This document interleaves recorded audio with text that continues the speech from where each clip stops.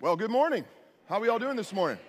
Hey, that was warm. You know, it was a lot better than the online service, I'll be honest. Those people, they never respond. It's terrible. Like, it's really tough to learn to preach. My name is Eddie. Thank you, Pastor Jesse, wherever you are, for that wonderful introduction. My wife, Sarah, is here with us. I'm honored to be a guest of yours. And I'll be honest with you, it's not a lot of trouble to leave Salt Lake City, where I just was. 104 degrees, 0% humidity, 4 kids, and to be able to get away and enjoy you guys, it's been it's an honor. So, hey, if you have a Bible, we're going to be in Philippians chapter 3, verse 12. It's also going to be on the board, and we're going to have some fun together. But before we do that, let me pray for us, and that'll put us in the mood. Let the Spirit be with us, and then we'll get going. Father God, thank you for the honor it is to preach to Grace Church. What a wonderful, amazing group of people I've had the opportunity to spend the time with. Lord, I've been talking with the pastors, the leaders, the ministry leaders, the elders for a few days, and so I pray for provision over my voice, that you would hold that up, but more importantly, Lord, that your word would be proclaimed, that anything that's from me, would that just be discarded in their minds, and would anything that's from you, Lord God, would that root in their hearts, in their minds this morning? We say these things in Jesus' name, amen.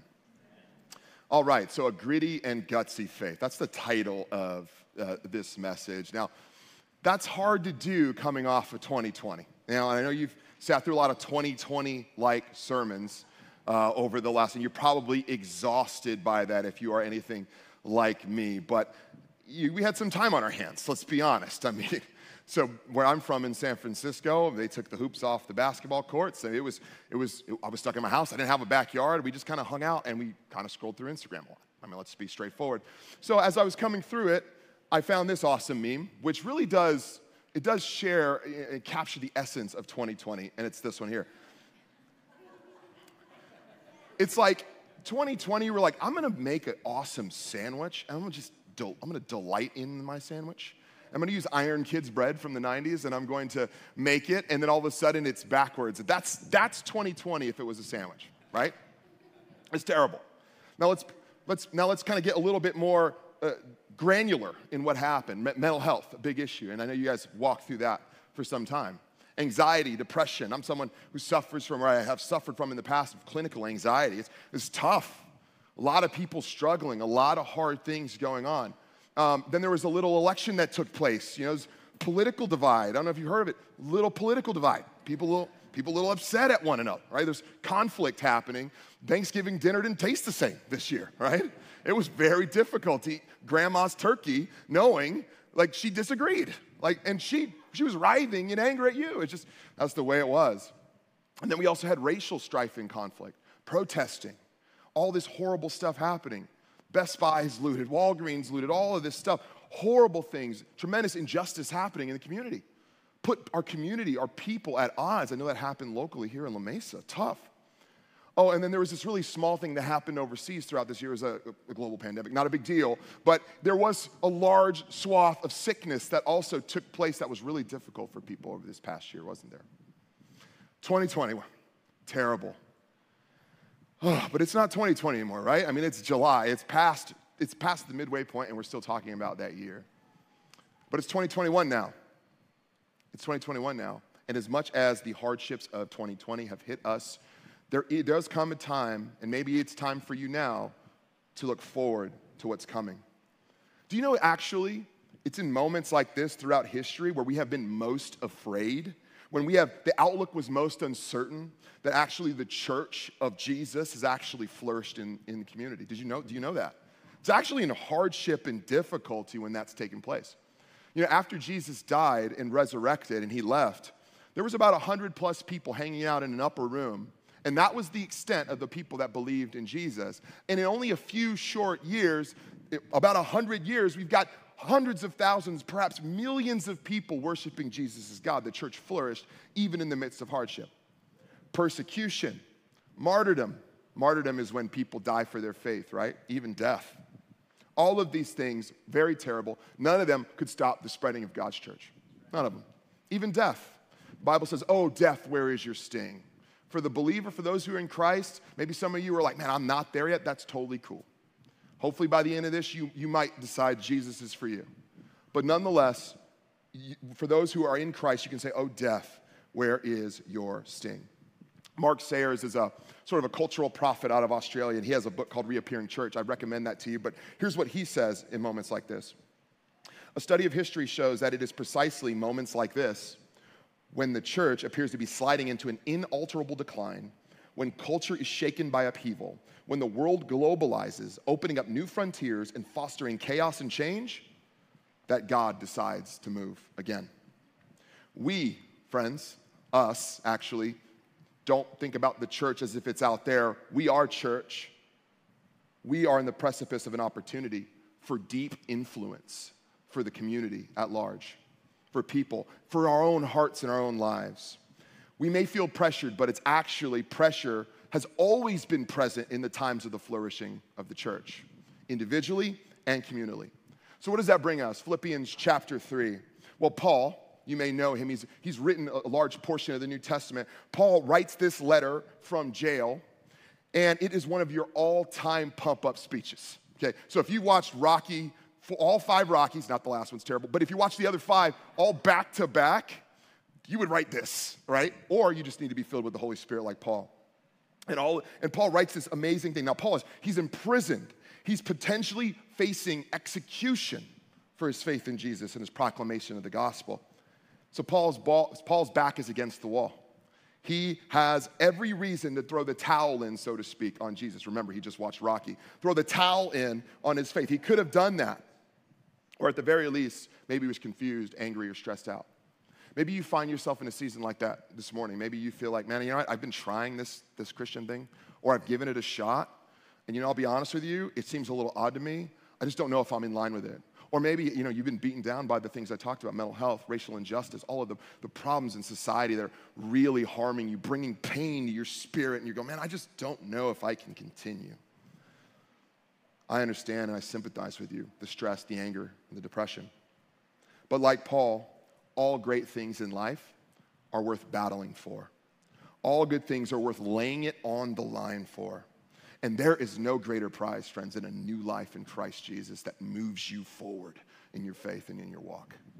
Now, you may be saying, hey, I'm not a Christian. I disagree with you. I get that. And hopefully by the end, you'll kind of get where I'm coming from in this. Grace Church, got a tour of it. Saw the space. I didn't go up to the Hunchback of Notre Dame Tower. My wife was like campaigning for me to go up there and like take a look and ring the bell, hear ye. And I don't know if there's a bell up there, but I saw the building and I thought, man, 100+ years of history of a church. Not a lot of us are 100 years old. 100 years is a long time, particularly in America, okay? I mean, the oldest thing I've been to is like an old Applebee's near the corner of my house. Like, we are not cultured in America, right? 100 years of history. What are we going to do for the next 100 years? How are we going to ensure that this church continues forward for another century off the backs of the people in this room? It is not a given that a church continues because it has a footprint in a large city. These things every day are bulldozed. Church fade away. 80% of churches plateaued and declining in the United States, not counting COVID. And all of a sudden they're gone, and all of a sudden you've got a high rise with condos. How do we ensure a church that's mobilized with good people continues forward into the future? How do you keep going? Well, Paul has an answer for us. Let's go to the next, let's go to the next one there. Here it is. Here's our first point. Don't believe the lie that you've arrived. Don't believe the lie that you've made it, okay? Paul knew that growing in Jesus, becoming a more sanctified version of yourself as a church and individually is going to take some work, okay? I don't know if you know this, but being alive longer doesn't equal more maturity. Experience and maturity, not synonyms, okay? In fact, the oldest among us will tell you that. They've got friends that are 90 years old who are like, man, that guy is not mature. Like, he is crazy, okay? Like, they've got friends like that. It is not the same. We don't get to all of a sudden become more holy in our walk with Jesus just because we're alive longer. And we've become a Christian, or we've become more educated or more intellectual. Now, Paul's in the process of writing to the church of Philippi, and he desperately wants to obtain the saving faith in Christ for himself, and he's motivating Philippi, these people, this church, to do the same, to go attain that faith. You do have to press forward. You do have to continue. You do have to work for it. Verse 12. Paul says, not that I've already obtained this, or I'm already perfect. Hey, the Apostle Paul is saying, I haven't obtained fully the resurrection of faith. Let that sink in for a second. I don't know about you, Apostle Paul, up here, Eddie, not down here. Right part of the Bible, pretty faithful, okay? Likes to play video games? Yeah. Paul's saying, I have not obtained it, but he says, I press on to make it my own because Christ Jesus has made me his own.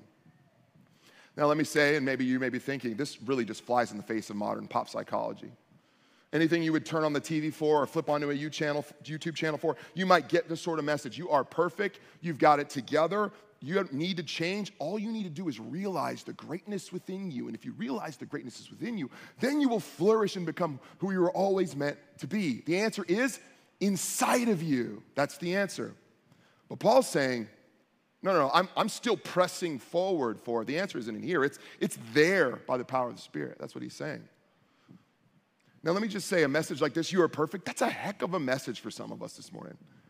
Because some of us are saying, after this last 2020, I know for a fact I don't have it in me. I was alone for 12 months. It ain't here. I'm more depressed. I've gained addictions. I'm more stressed out. I've broken relationships. The answer's not in there. That's a heck of a message for people who realize they've come to the end of their rope. But Paul's not giving that message. He shows a gritty faith. Now, verse 12 really could say, when he says, I press on, that word there, press on, could really say seize. You've seen a lot of old military movies. The idea of seizing. He's conjuring up military imagery, that he's being taken by force. He is taking the resurrection of Jesus by force, like Jesus seized Paul. You know, Paul's story is he persecuted Christians. He oversaw the murders of lots of Christians, and he took great pleasure in doing that. Well, on the road one day to Damascus, Jesus decides, I'm going to show up. And Paul falls off his horse, and he says, why are you persecuting me, Saul? Which was his name at the time. And then he goes blind. Now, I don't know about you, but that sounds like seizing to me, okay? Like if any of you were to show up and say, you need to listen to me, and I go, no, and you snap your fingers and I'm blind for 3 days, I'm like, okay, well, now I have nothing to do but listen, so why don't you go ahead and tell, right? And so Paul's like, okay, well, I'm not going anywhere now, so Jesus, what do I need to know? Paul becomes a Christian. He was seized. For those of you that are believers in here this morning, when were you seized by God? When did God take you by force? When did he overcome your spirit and your soul and motivate you towards goodness? When did that happen? Remember that faith and press forward to make the resurrection of the faith your own, as Jesus made you his own. Now again, this is gonna fly in the face of modern New Age thinking, right? Positive thinking means you've made it. All I gotta do is think positively. When you evolve to a higher state of consciousness, then you've made it. And Paul here, again, his warning, a declaration to the super spiritual, even among us, that the greatest of us don't have it figured out yet. That's a good message. Because then he says this, number 2, forget what lies behind you. So don't believe the lie that you have arrived. Forget what lies behind you. Paul's going to turn up the intensity here a little bit. Okay, he cranks the stereo, so to speak. And he says this in verse 13, brothers, writing again to the church, I do not consider that I have made it my own, but one thing I do, forgetting what lies behind. Paul recognizes the need to grow in Christ is the catalyst for his faith, but he realizes that there's work to do, and the work begins with forgetting. First order of business, okay? He decides not to allow his past to keep him from obtaining the faith, the resurrection faith of Jesus. Now, I think a lot of us already know that all of the bad stuff that's happened to us, if we dwell on it, it makes us worse, right? I think we all get that. And yet, right, we do it. Like we dwell on, man, if I had just made this decision, I wouldn't be in this spot. If I had just taken that job, if I had just moved across the country, if I had just gotten the courage to walk up to her at prom, if I had just done these things, if I hadn't gotten into that first bottle of liquor, if I hadn't said that to my child, maybe our relationship would still be together. And we're dwelling on the negative, horrifying things that we feel like we've done. But then there's also things that have been done to us. See, we can sin, but you can be sinned against. And sometimes our parents weren't good parents. I did not grow up in a good home. My father was psychologically abusive. He left my family when I was 9 years old. My mother passed away of cancer when I was 13. We grew up generationally impoverished communities. It was not good. And I sympathize with you if your story is like that, where you've had sin done to you. And yet Paul here is saying, forget what lies behind. We understand that the bad of our stories can hold us back in the past. But did you know the good of our past can hold us back as well?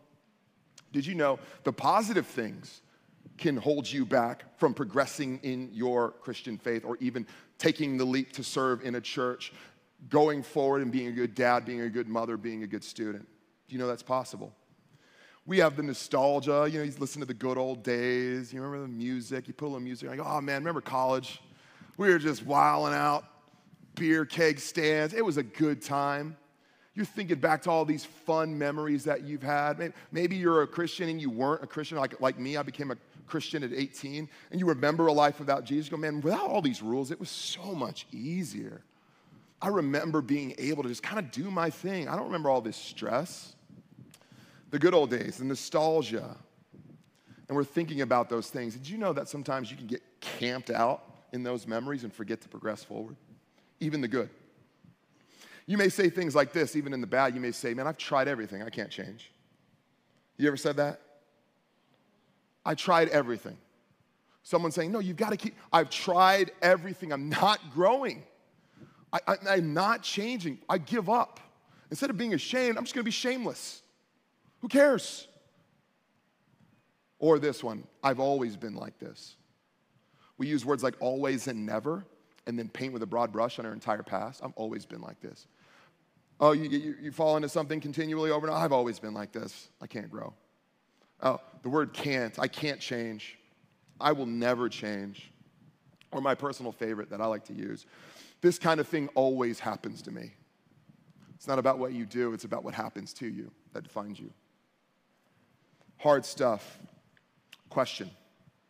How many of you are allowing your past to freeze you in time so you can't evolve or change and become who God wants you to be? How many are you allowing your past to freeze you? When did you begin to define yourself by what you do? Don't you understand that the message of the gospel is not about what you do? It's about what he's done in you. And that's exactly the story of Paul. You see that? Athleticism. Put your kids in sports. We got some fans on up here because this is an old Baptist church. So Paul's feeling the exact same way. Paul is in this exact same spot, and nonetheless, he is here telling us that we've got to move forward. Now, here's what I'm not saying. I'm not saying your past doesn't matter, because that's not true. Your past does matter, and your past does make you who you are. The good and bad of your past is important, but here's the point. Remember the past, but don't live there. Remember it, learn from it, grow in it, but don't live there. Don't take a 30-year mortgage out in your past and get golden handcuffs at a company and make friends in the community and root your family in the past of your life. God's asking you to move forward because it's not about what you've done, it's about what Jesus has done. When did you begin to define yourself? Next thing Paul says, forget what lies behind you, strain forward for what lies ahead. Now, Paul shifts from the past and begins to focus in on the future. Here's verse 13. He says, but one thing I do, forgetting what lies behind and straining forward for what lies ahead. Again, teenagers, strain means you have to work, okay? You're gonna have to strain forward for your faith. Again, the God is not a magic genie who grants you Christian faith and you automatically begin to grow in your faith. It actually does require a working for, a progression toward your faith. And you'll find, by the way, it's difficult to progress, isn't it? It's hard. It's hard. This language of strain, you know what you don't strain for? The remote on the couch next to you, okay? So that's not your Christian faith. Whoop, right? Like, I'm done, okay? Or your iPhone to flip your, TikTok video, haha, cultural reference, right? Like, it's not like that. It's very, very difficult and straining. Genesis chapter 3 talks about the thorns and the thistles being produced by the world, and that by the sweat of our brow we will produce work. It's very difficult because this world is hard. It's sinful. It's hard. It's hard to push through it. There's an old phrase, though, that says this: rest too long and the weeds take your garden. Some of you gardeners know, rest too long and the weeds take your garden. It's one thing to grab some rest. It's another thing to always rest. And when we're working towards in our faith, you must press forward in your faith, or you'll have nothing but weeds left. And some of us feel like we're in that space right now. What else do we need to do? Here's Paul's next thing, and he says it's a hard word. So we strain forward for what lies ahead. Now we're going to have to press forward into the unknown. Now, that's not that reassuring, okay? Because you just told me to forget my past, look to the future, and then you're telling me now the future is unknown. Paul's going to use military language to conjure up images of battle in the minds of the people in Philippi. So verse 14, he says, I press on toward the goal for the prize of the upward call of Christ Jesus. As we know, coming out of 2020, this life is going to bring a few things: suffering, stress, hardship, perhaps even death. And again, I want to sympathize with you, for those of you that have had death recently in the family. I have as well. And it is not easy, and it is not an image and a vision of what God's world that he created for us. It is hard to see that. But Paul nonetheless says, press forward nonetheless. And you might say, who is Paul to tell me to press forward? Does he know what I've been through? Like, my family has passed away, I lost my job, or I've got friends and family, or you don't understand what's going on up here and how difficult this has all been. Let me tell you a little bit of what happened to Paul.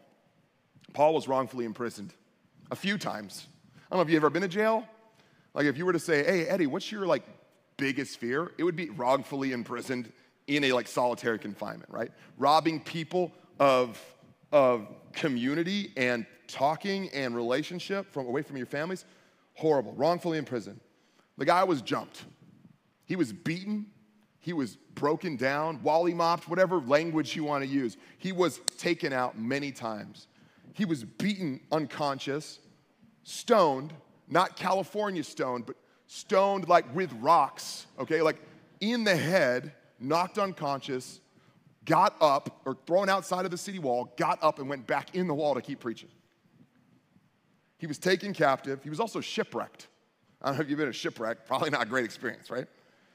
He also oversaw the murder of Stephen the martyr and many other people. And so then he became a Christian and had to deal with the guilt and shame of doing something so heinous and horrible. So it's not just that Paul did bad things. It's that he also had bad things done to him and then had to live with that on his conscience. Does it sound familiar? And Paul's doing that. And he understands that we still have a responsibility to continue forward in the gift of the resurrection of Jesus, even when it's hard. Now, some will sit back and say, and that's some of us, this is my story. I'm not going anywhere. I'm not bearing the responsibility of pressing forward unless I know the outcome of where I'm going. Because if I don't know the outcome of where I'm headed, I am not going. But that's not the call of Jesus. Jesus' call is to go forth. Where, God? Forth. And make disciples. Where? Many nations. Which one? All of them. Well, that doesn't narrow it down. And now we're just sitting there like, oh my God, what do I do? His call is to go. God often asks us to jump before he gives us the parachute. And we say we need clarity before we can press forward into our faith. Clarity before I press forward, even when I'm unsure in my faith. And I would say to you, clarity is actually the reward of pressing forward, not the prerequisite of pressing forward in your faith. So many of us don't know that we think we need clarity to go and follow God, but actually, clarity is the gift that comes after following him. This is a really important point. Now, you may be saying, Paul still doesn't understand what we're going through. Our world is broken.